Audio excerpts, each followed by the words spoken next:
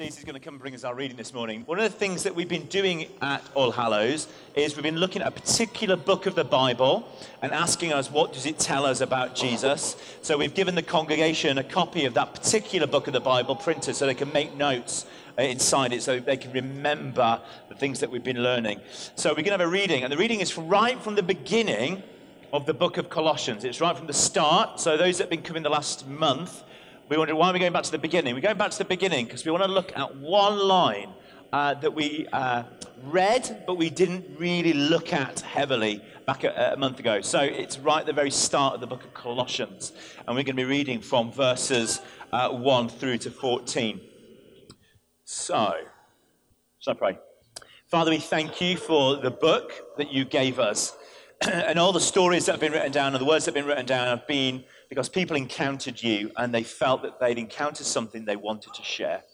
So, Lord, as we read it, Father, open our ears, open our hearts, open our minds to receive what you want to say to us this morning. Amen. Paul, an apostle of Jesus, of Christ Jesus, by the will of God, and Timothy, our brother, to the holy and faithful brothers in Christ at Colossae. Thanksgiving and prayer. We always thank God, the Father, our Lord Jesus Christ, when we pray for you, because we have heard of your faith in Christ Jesus and of the love you have for all saints. The faith and the love that spring from the hope that is stored up for you in heaven and that you have already heard about in the world of truth, the gospel that has come to you. All over the world, this gospel is bearing fruit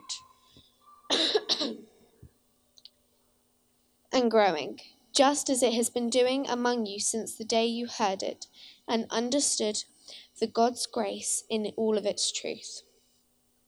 You learned it from Epaphroditus, and our dear fellow servant, who is a faithful minister of Christ on our behalf, and who has also told us of your love in the Spirit. For this reason, since the day we heard about you, we have not stopped praying for you and asking God to fill you with the knowledge of his will through all the spiritual wisdom and understanding. We pray in this order that you may live in life worthy of the Lord, and may please him in every way, bearing fruit in every good work, growing in the knowledge of God, being strengthened with all the power according to his glorious might, so that you may have great endurance and patience, and joyfully giving thanks to the Father, who has qualified you to share in the inheritance of the saints in the kingdom of light. For he has rescued us from the dominion of darkness and brought us into the kingdom of the Son he loves, in whom we have redemption through his blood and the forgiveness of sins. Thank you, Daisy. If you want to keep that passage, that written passage in front of you so you can see what I'm reading from, that'd be fantastic. Let's pray. Father God, we thank you for what we've just read. Some of us would have read it and gone, wow. Some of us have read it and gone, what's that about? Lord, we pray that you would just make clear to us. In the passage it says, darkness to light. Lord, would you turn a light on in our minds this morning as we understand what this passage is trying to say to each of us. Amen. We had a Christmas fair last Saturday, and Becky and I had gone to Costco, and we'd bought this giant bear. This bear was as big as Becky. I thought it would be funny. I put it in the back of the car with the seatbelt on, looking out the window, so when we drove home, everybody would see this bear in the back of the window kind of waving at them. Oh, what's going on? We got this bear, and we decided we were going to do Name the Bear. We were going to charge people to name the bear, and we put the name in an envelope on the bear, so there'd be no sense of note saying, oh, you fiddled the name or anything. It was London the Bear, and over the day, people pay 50p to name the bear, and at the end of the day, the the bear's name is announced, and a lady called Amy had won it. And Becky sends a little message to Amy going, congratulations, you've won the bear. She says, I'll come next Sunday after your morning service and pick up the bear. So last Sunday morning, I'm stood in the hall during coffee time. This lady walks in. She looks very lost. I'm thinking, this looks like somebody who's probably at the church for the first time. So I just approach her and say, good morning. She says, hello, my name's Amy. Now I'm thinking, Becky texted Amy yesterday saying, pick up the bear at the end of the service. So I'm like, Amy, have you come for the bear? She says, yes. I'm like, brilliant. And Alice then says, what was the bear's name? And I looked at the woman, and she kind of looked at back. I thought, no, I'm not going to put it on the spot. She might have bought 4 or 5 names. And so the bear's called London the Bear. We gave the woman the bear. She was over the moon. If you last Sunday morning saw a woman dancing up and down with a giant bear, screaming and squealing with happiness, she took the bear home. She was a happy woman. On Wednesday night, we're in bed. Becky's texting somebody. She says, Chris, tomorrow I need to go and get the bear from church to give to this lady, Amy. No, Bex. Don't worry, I sorted that out on Sunday. I gave the bear to Amy on Sunday. Well, who's this that I'm texting, she said. I'm like, well, I have no idea who you're texting, but I definitely gave it to Amy. And Becky's going, well, she's texting me saying she didn't pick it up. Her child has been in hospital all week. I'm like, well, I have absolutely no idea who Amy is that I gave the bear to. Becky and I on Friday end up having to get in the car, drive to Costco, and buy ourselves a second giant bear to give away to Amy, who is not the Amy from the first Amy. How would you dealt with that situation? I think about 15 years ago, if that situation had emerged for me, I'd have probably said, well, it's tough. We've given it away. The prize has been won. It's Amy second's fault for not picking it up when Amy first picked it up. So it's her own fault. And we live in a world, don't we, where sometimes we get frustrated with other people. We get angry with other people. It's super easy to get into conflict. It would have been really easy for me to say, Becky, you tell that woman, stop lying. She's obviously lying. You know, I could have been cynical. I could have gone, well, this woman's obviously playing a game. She's already picked it up, and now she's texting us saying she's not. And when we go around with a new bear, she's going to have somebody else at the door. You could start looking at it from a cynical point of view. She just wants 2 bears. She's obviously got twins. She's desperate to get 2 giant bears, 1 for each twin. You know, you can look at it from a very cynical perspective, and that's what I would have done years ago. At the age of 16, 17, 18, cynical. If somebody got him a dad, do you want to stand up for a second? If I was walking down the school corridor and I saw somebody that wasn't as big as me, I would walk down the corridor and I would just barge into them because I'm so sorry, Dan. I'm not really. In my world, it was dog eat dog.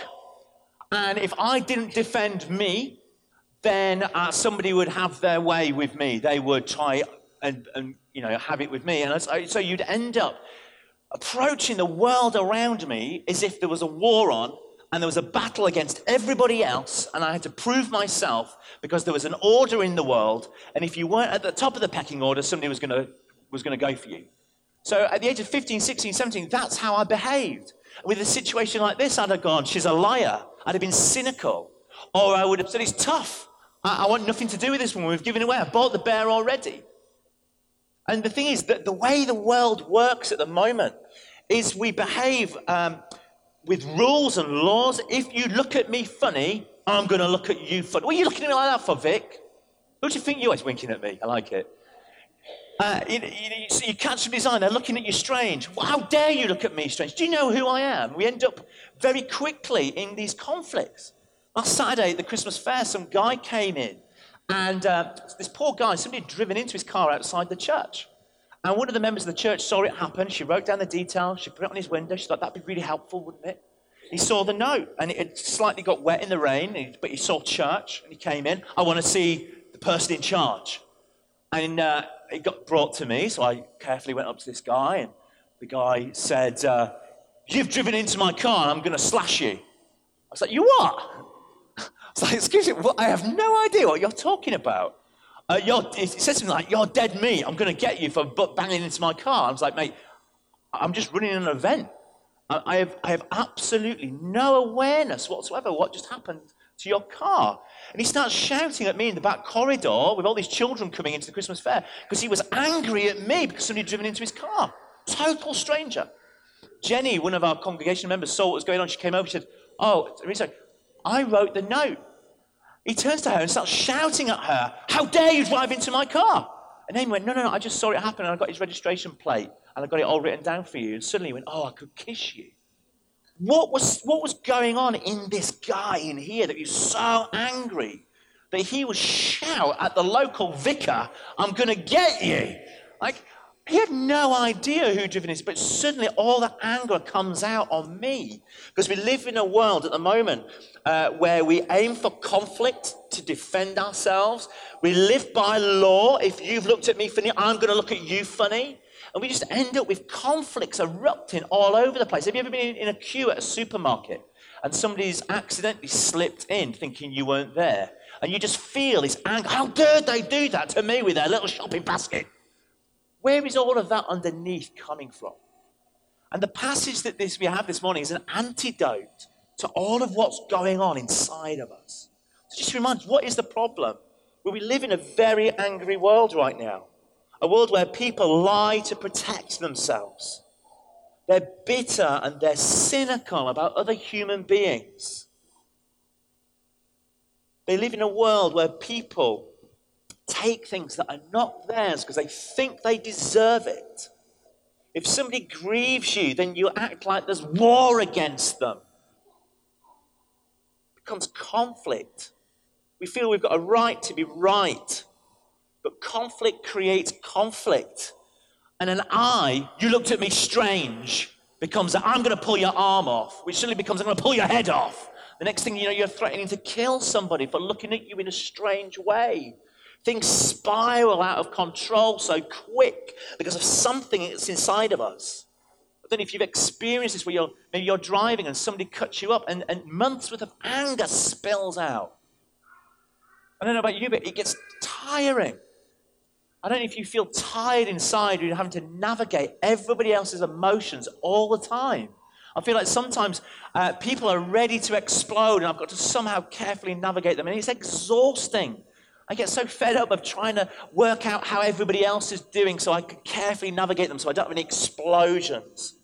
The way we deal with this tiredness is we self-medicate on television, we self-medicate on food, we eat too much, we drink too much, we go shopping to try and make ourselves feel better, to ignore how we're actually feeling on the inside. The Bible talks about all of this feeling and this way of behaving. It talks about it as being in the dark. And when we behave like this, it's because our eyes are fogged and we're just scared. We're in the dark. We can't see what's around us. We feel scared. We feel vulnerable. So we end up wanting to defend ourselves because we're living in the dark. But the passage this morning ends with that beautiful little line where it says, God is lifting you, taking you out of this dominion of darkness, this place of fog, of confusion, of not knowing what's going around you, that feeling of needing to defend yourself. It says that God is going to take you out of that dominion of darkness, going to bring you into a place of light where you can see the truth of what's going on around you. And all of that comes from a line, I think, that's right at the very beginning of this book. Paul, whenever he writes to anybody, if you ever want to flick through Paul's letters, he always starts by saying, my name is Paul. I'm the brother of Timothy or Barnabas or this person or that person. And then he has this line in every single one of his writings. And that's why we know it's Paul. And it then says, grace and peace. And sometimes he ends it by saying, from God our Father. And sometimes he says, grace and peace in the name of Jesus Christ. And we kind of skip past that line and carry on. I think, that's a nice little gesture, isn't it, Paul? That's lovely, isn't it? I end every single one of my emails, and have done now for about 10 years, with grace and peace, Chris. In other words, I end all of my letters with the same phrase that Paul uses, because this phrase that he uses here, I think, is amazing.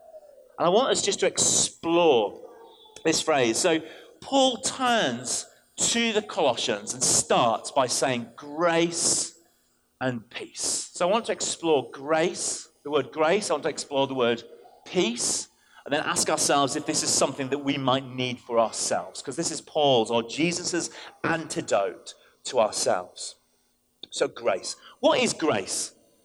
Grace is one of those words that we don't really use very often. It's not a word that we often use when we're out at the market or going to the cinema. Why would it come up? It's a name for many of us. We call a little girl Grace. We might sing the hymn, Amazing Grace. But what does the word grace actually mean?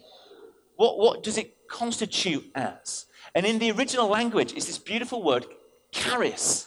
Can you say the word charis? Charis. Some words are heavy words, and some words are light words. Some words are refreshing words. This word grace is a light, refreshing word. It's meant to be a word that when you say it, you're breathing out grace. You can't say the word grace and inhale in. You say it to inhale grace. I don't know if you're on your breath, you might just want to try it just by going grace. It's a word that's meant to somehow, in the very nature of it, we breathe out whatever is wrapped up inside of us. Now, grace is a word, but it's also a posture. Ben, can I borrow you for a minute? You can have different postures towards people, can't you? You can walk up to somebody and say, Ben, I absolutely hate that jumper. You can approach them and your posture is just angry. You can have a posture where you're not interested and you kind of lean back a little bit. But the posture of grace is a word that leans in. I love your jumper. Your jumper. Where did you get that jumper from? That is a nice jumper. I wish I had a jumper like that. That is a great jumper. Thank you. I'd love to borrow it. There's some words that come with antagonistic leaning. So some words where you're disinterested. The word grace is a word that leans in. Grace and peace. It's this idea that God is leaning towards humanity and saying grace. It's almost like he's bowing his head before us, saying it's okay. Grace is God's posture towards humanity. We don't deserve love, but he gives love. We don't deserve help, but he gives help. We don't deserve blessings, but he gives blessings. The word grace is almost like God is saying to each and every one of us, take a chill pill. Chill out. Stop rushing around, defending yourself as if everybody else is against you all of the time.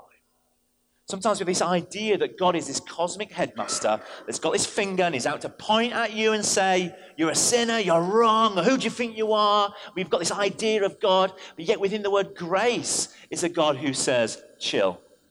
Whatever you think about me, chill. It's probably not true. It's probably not true. Grace is a gift that you and I don't deserve. Grace is a gift that God gives to each and every one of us. Grace. Now, the question with a gift is, somebody can try to give you a gift, but you might choose not to open your hands. The gift just falls to the floor. No, leave it. You're desperate, aren't you? Some things people try to give you, and I don't want it, I don't want it. Grace is a gift, and a gift is something you have to receive. Do you want grace in your life, or do you want to live by the alternative, which is law?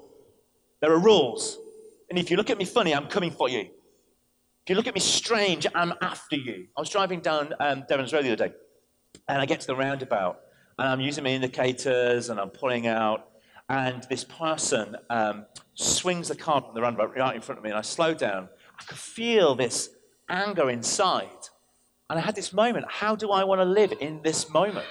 Do I want to live by the righteous anger this person's pulled out in front of me? How dare he?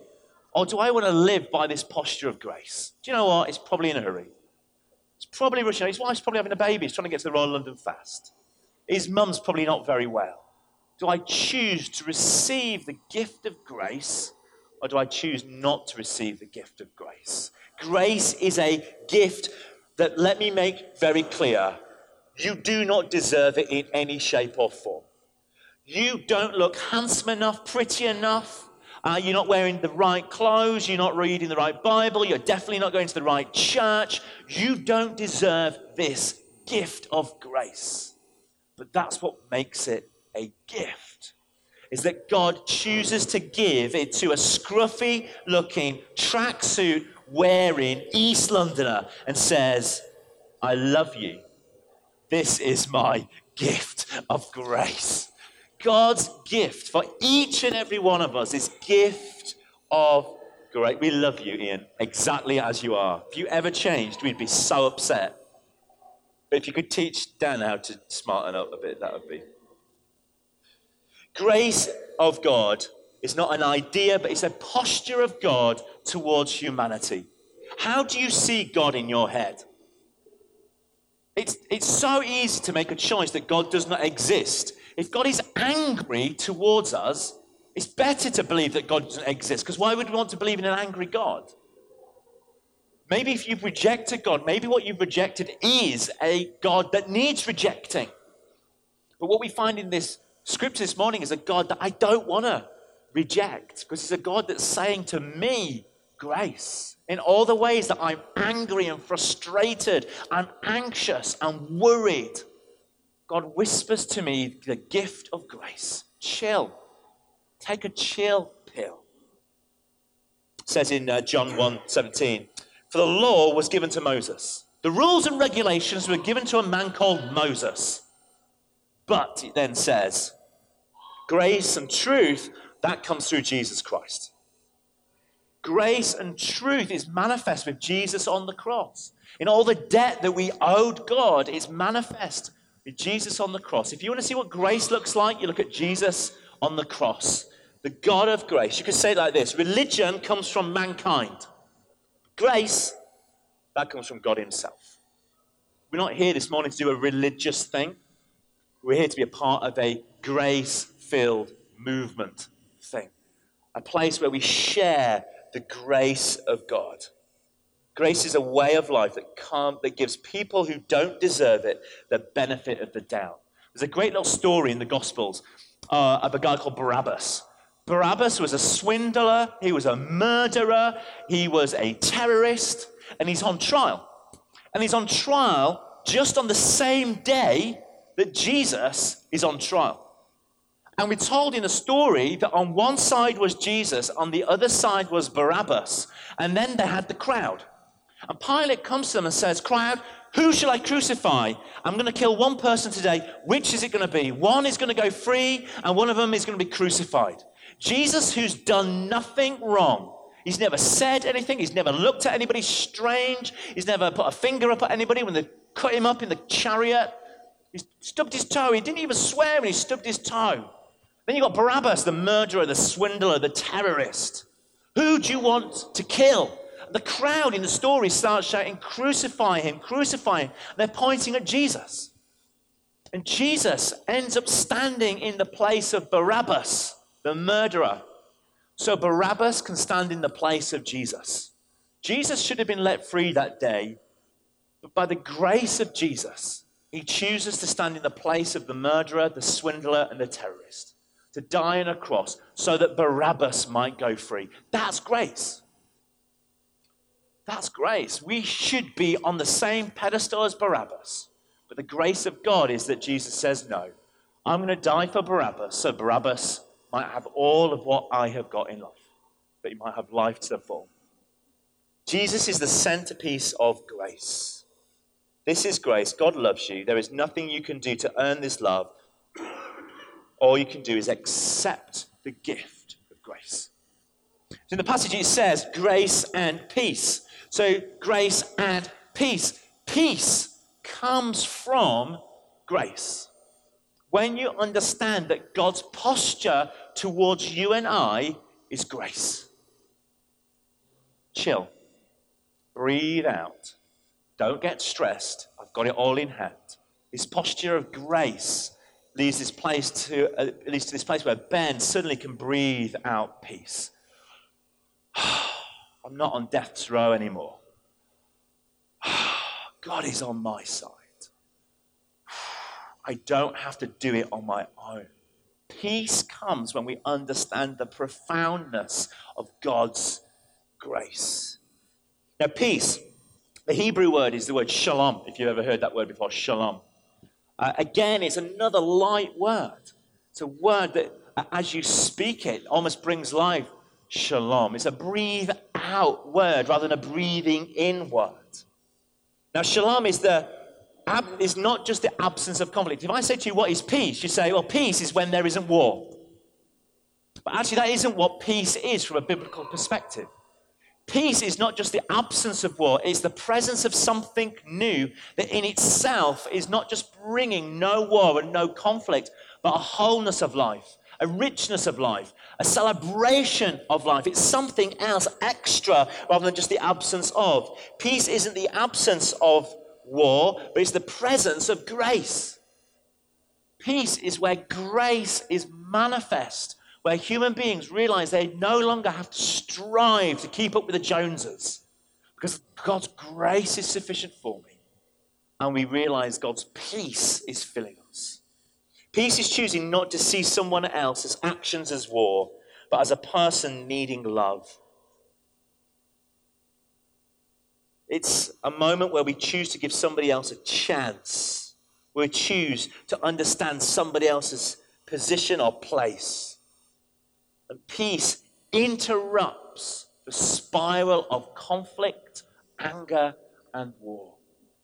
If you're in that moment where you feel like inside you are spiraling out of control, you're getting angry and angry. If you're a mum or dad, and from the moment you start, and you wake up at 6 o'clock, 5 o'clock, and by 9 o'clock you've already had enough, you're tearing your hair out, and things are spiraling out of control, and it's gone from somebody's lost the remote control to the television, now there's flour all over the floor, and now the window's broken, you can feel it spiraling out of control.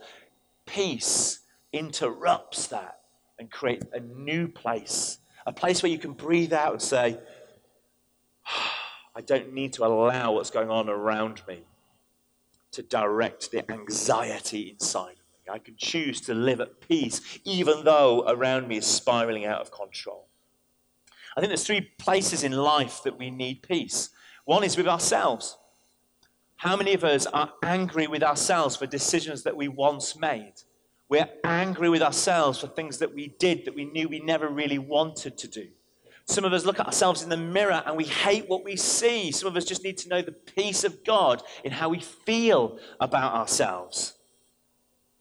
We also need peace with one another and our community. Over the summer, we just saw things with our teenagers in the neighborhood spiraling out of control as little fights became bigger fights, became stabbing, and you see things spiraling. We want peace with ourselves, but we also want peace within our neighborhoods, within the lives of those that we live with. And the third place we want to find peace is peace with God. We want to know that we're in a good stead with God, that actually our relationship with God is okay, that He's on our side, He's got our back. Peace isn't something that we get, but it's a choice that we make to trust, ultimately, that God is in control. If you want to choose that you're in control of your life, it will always end up with you fighting for yourself, dog eat dog, defend yourself. If you think you are the God of your world, it will always end up with you trying to dominate the world around you. But if you're able to get to this place where you can say, I'm done. I can't fight this fight like this. If we choose to say, God, I want you to be in control, it's in that place we will ultimately find peace within ourselves as we know that we cannot create peace ourselves. Can I get you to close your eyes for a moment? I'm just going to read a few little statements. And I want you to just imagine these statements that I'm reading. And then when I say grace and peace, I want you just to breathe out. Just let out, breathe out what's inside of you right now. So when we behave as if we're at war with the world, we're angry, we're fighting against everything, in this moment, would you receive God's grace and God's peace? When we're tired, bent under the pressure of debt, worry, stress, in this moment, receive God's grace and peace. if you're always looking at yourself, thinking everybody else is better, faster, cleverer, more creative, more able, in this moment, receive God's grace and peace. If you've had bad news about your health, in this moment, receive God's grace and peace. When we hate others and we're bitter towards them, receive God's grace, God's peace. If you feel like everybody around you seems to misunderstand you, in this moment, receive God's grace and God's peace. If you think you have to fight to defend yourself because others are against you, receive God's grace, God's peace. May you know the grace of God that always leads to the peace of God. Amen. Grace leads to a deep peace within ourselves, and this deep peace always leads us to grace. What we receive, we are given so that we would give away. Paul uses this phrase, grace and peace. Why? Because God's given him grace and peace. Dare you be someone who not only receives God's grace and peace, but shares God's grace and peace. Dare you have a posture to the world around you that chooses not to say, I'm at conflict with everyone, but chooses to say, I'm not going to let everyone live rent-free in my brain any longer. I'm just going to live by grace and peace. I'm going to choose to be somebody that creates peace and makes space for peace rather than somebody that creates war. At the end of the passage, it says this. Paul is giving joyful thanks to the Father who has qualified or made eligible. God has made eligible to you a share in the inheritance of his holy people in the kingdom of light. For he has rescued us from the dominion of darkness and brought us to the kingdom of Jesus he loves, in whom we have redemption and the forgiveness of sins. When we live in this place of war, we live in a place of darkness. We live in a place where it's defend yourself, defend yourself, defend yourself. But if we receive Jesus, the grace and peace that God has for us, then we move to this place where we're living in light. The light is switched on. We see everyone around us for what they really are. They're not demons. Nobody around you is a demon. They're just scared boys and girls trying to look after themselves in a world that is very scary. And when you have somebody in the workplace that you think is just a horrendous person, they're not. They're just a scared boy or girl trying to make it in a world that is very confusing.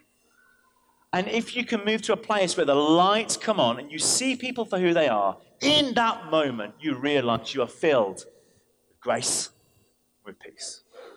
So I end every single one of my emails with this phrase, grace and peace, because I want to say to whoever I'm emailing, whatever I've said in the email, whatever I've put my foot in, whatever I've said that is actually offensive and it doesn't mean to be offensive, grace and peace.